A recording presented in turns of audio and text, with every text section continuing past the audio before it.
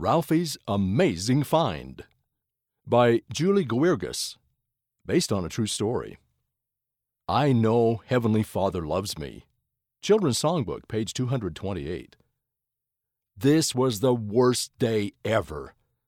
I got home from school and threw my bag down. Then I flopped into the chair and tried not to think about my best friend.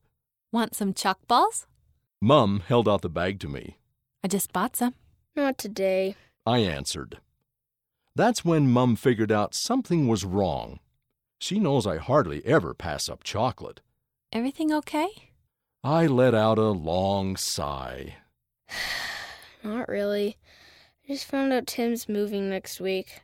We promised to keep in touch and he's coming back for spring break and all, but it won't be the same. I won't have anyone to play with after school. Mum patted my shoulder. I'm so sorry.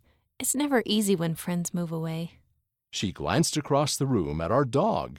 You know, Ralphie looks like he could use a friend too. Why don't you take him for a walk? I don't know, Mom. Taking Ralphie out was the last thing I felt like doing, but I couldn't remember the last time I took him out, because I had been with Timmy so much. When I looked over at Ralphie, he looked sadder than I did. He whimpered as he ran over and stared up at me with big eyes. How could I say no to a cute face like that? I get the message. I laughed as Ralphie's tail started wagging when I put the lead on. He knocked me back a step and licked my face. Then he turned and ran out the door so fast that I fell over. Whoa! I shouted as I tried to grab the lead. It slipped right through my hands. Wait up, Ralphie! I got up and raced after him, but all I could see was his bushy tail bouncing through the dusty streets and then into the forest. Branches whipped my face as I sprinted after Ralphie through the trees. We'd explored all through this forest, but never this part before. Where was he going? Ralphie! I caught a glimpse of him as sunlight cut through the shadows. He had stopped and was waiting on a huge brown rock up ahead. His happy woofing sounds told me he'd found something great. I raced over to see. I couldn't believe my eyes as I looked around. Wow, this place is awesome. Good find, Ralphie. A huge white waterfall crashed over rocks. We crossed the stream below the waterfall and discovered rocks covered in moss. Bright flowers surrounded the waterfall, and birds flew over our heads. We even found a sandy beach with deep pools of water, perfect for fishing. The sand was as soft as candy floss.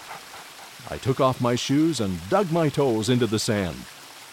The sun hung over the trees like a big golden ball. As I sat there, I felt its warmth hug me like a thick blanket. God's love surrounded me, and I no longer felt alone. I didn't ever want to leave.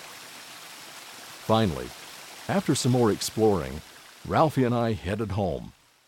Mum asked how the walk went. Ralphie found an amazing place. It has a great waterfall with beautiful flowers and everything. That sounds wonderful, Mum said. Then she grinned. Want those chalk balls now? Yes, please. The next day, Tim sat by me at lunch. Sorry I couldn't hang out yesterday. I had to pack. That's okay. I took Ralphie for a walk and found an awesome place where we can go fishing when you visit. Sound like a plan?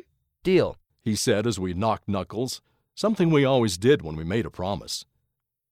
Even though I may feel lonely sometimes, I know I'm never alone. God is always with me. The author lives in New South Wales, Australia. Sidebar. When my mom and dad told me that we were moving to Hawaii this year, I was scared to meet new people.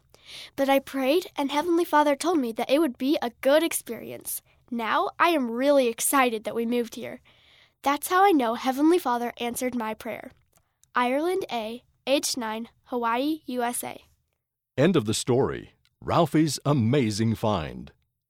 Read by Van Farnworth, Rena Nelson, Miles McClellan, Maya Reinwand, and Ethan Nelson.